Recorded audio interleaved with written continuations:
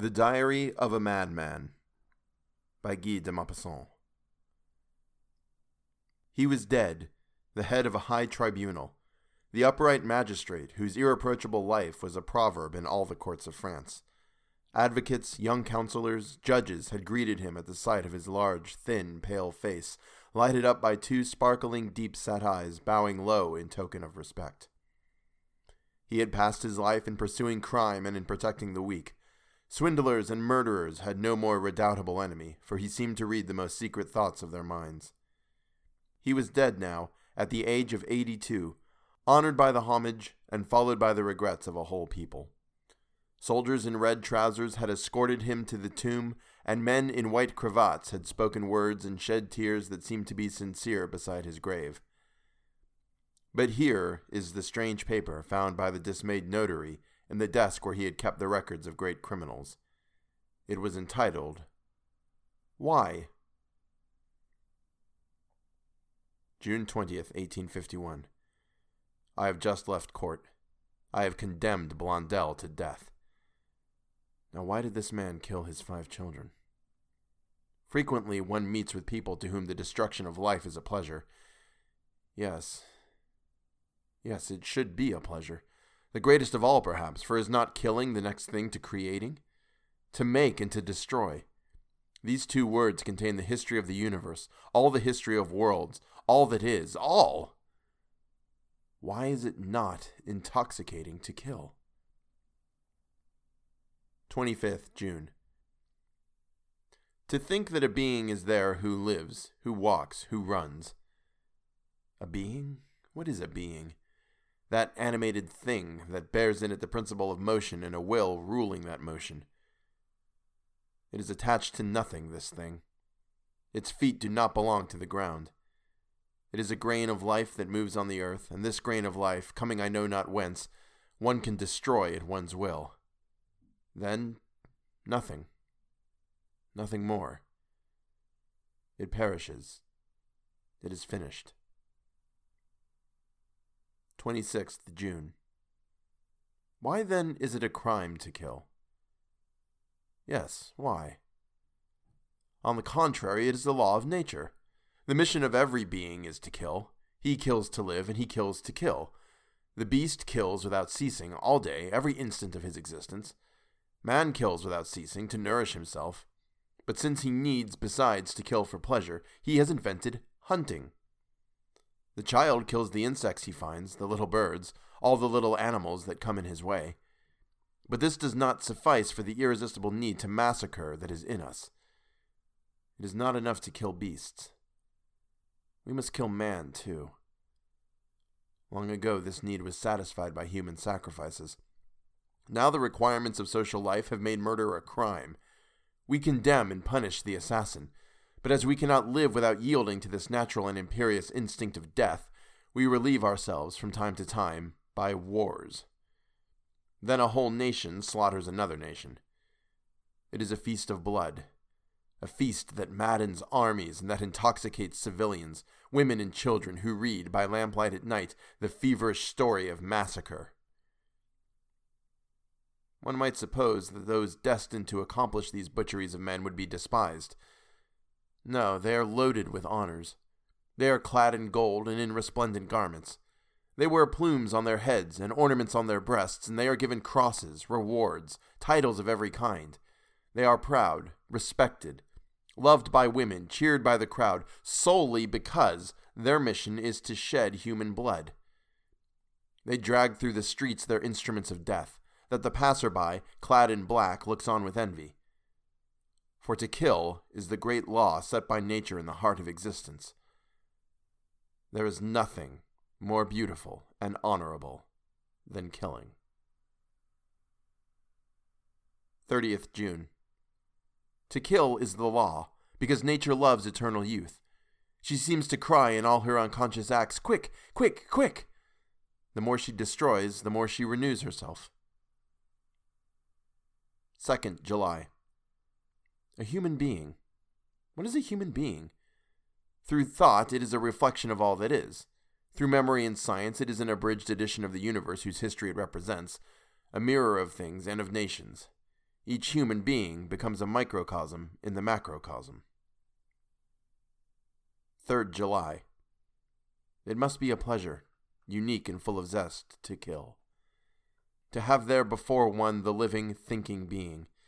To make therein a little hole, nothing but a little hole, to see that red thing flow which is the blood, which makes life.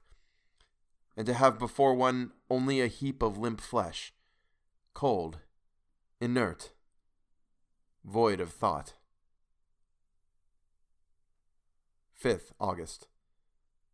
I who have passed my life in judging, condemning, killing by the spoken word, killing by the guillotine those who had killed by the knife.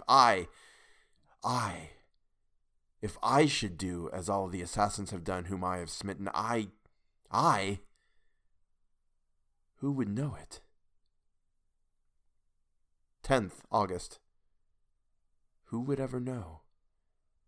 Who would ever suspect me? Me! Especially if I should choose a being I had no interest in doing away with. 15th August. The temptation has come to me. It pervades my whole being. My hands tremble with the desire to kill. 22nd August. I could resist no longer. I killed a little creature as an experiment for a beginning. Jean, my servant, had a goldfinch in a cage hung in the office window. I sent him on an errand, and I took the little bird in my hand where I felt its heart beat. It was warm. I went up to my room. From time to time I squeezed it tighter. Its heart beat faster. This was atrocious and delicious. I was near choking it, but I could not see the blood. Then I took scissors, short nail scissors, and I cut its throat with 3 slits quite gently. It opened its bill. It struggled to escape me, but I held it. Oh, I held it. I could have held a mad dog. And I saw the blood trickle.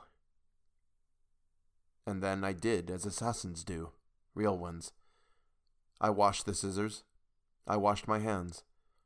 I sprinkled water and took the body, the corpse, to the garden to hide it. I buried it under a strawberry plant. It will never be found. Every day I shall eat a strawberry from that plant. How one can enjoy life when one knows how. My servant cried. He thought his bird had flown. How could he suspect me? 25th August. I must kill a man. I must. 30th August. It is done. But what a little thing. I had gone for a walk in the forest of Vernet. I was thinking of nothing, literally nothing. A child was in the road, a little child eating a slice of bread and butter. He stops to see me pass and says, "Good day, Mr. President." And the thought enters my head. Shall I kill him? I answer, "You are alone, my boy." "Yes, sir." "All alone in the wood." "Yes, sir." The wish to kill him intoxicated me like wine. I approached him quite softly, persuaded that he was going to run away, and suddenly I seized him by the throat. He looked at me with terror in his eyes. Such eyes! He held my wrists in his little hands, and his body writhed like a feather over the fire. Then he moved no more. I threw the body in the ditch and some weeds on top of it. I returned home and dined well. What a little thing it was. In the evening I was very gay, light, rejuvenated. I passed the evening at the prefect's. They found me witty. But I have not seen blood. I am tranquil. 31st August. The body has been discovered. They are hunting for the assassin. 1st September. 2 tramps have been arrested. Proofs are lacking. 2nd September. The parents have been to see me. They wept. 6th October.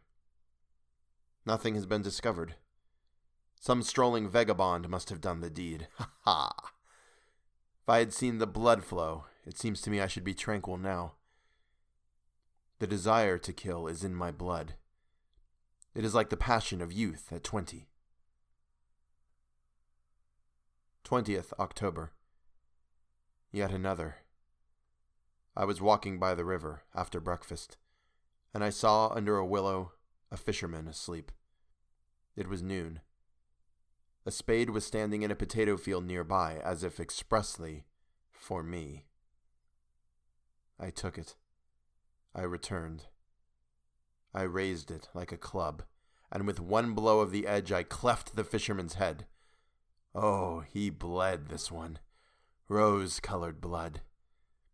It flowed into the water quite gently, and I went away with a grave step.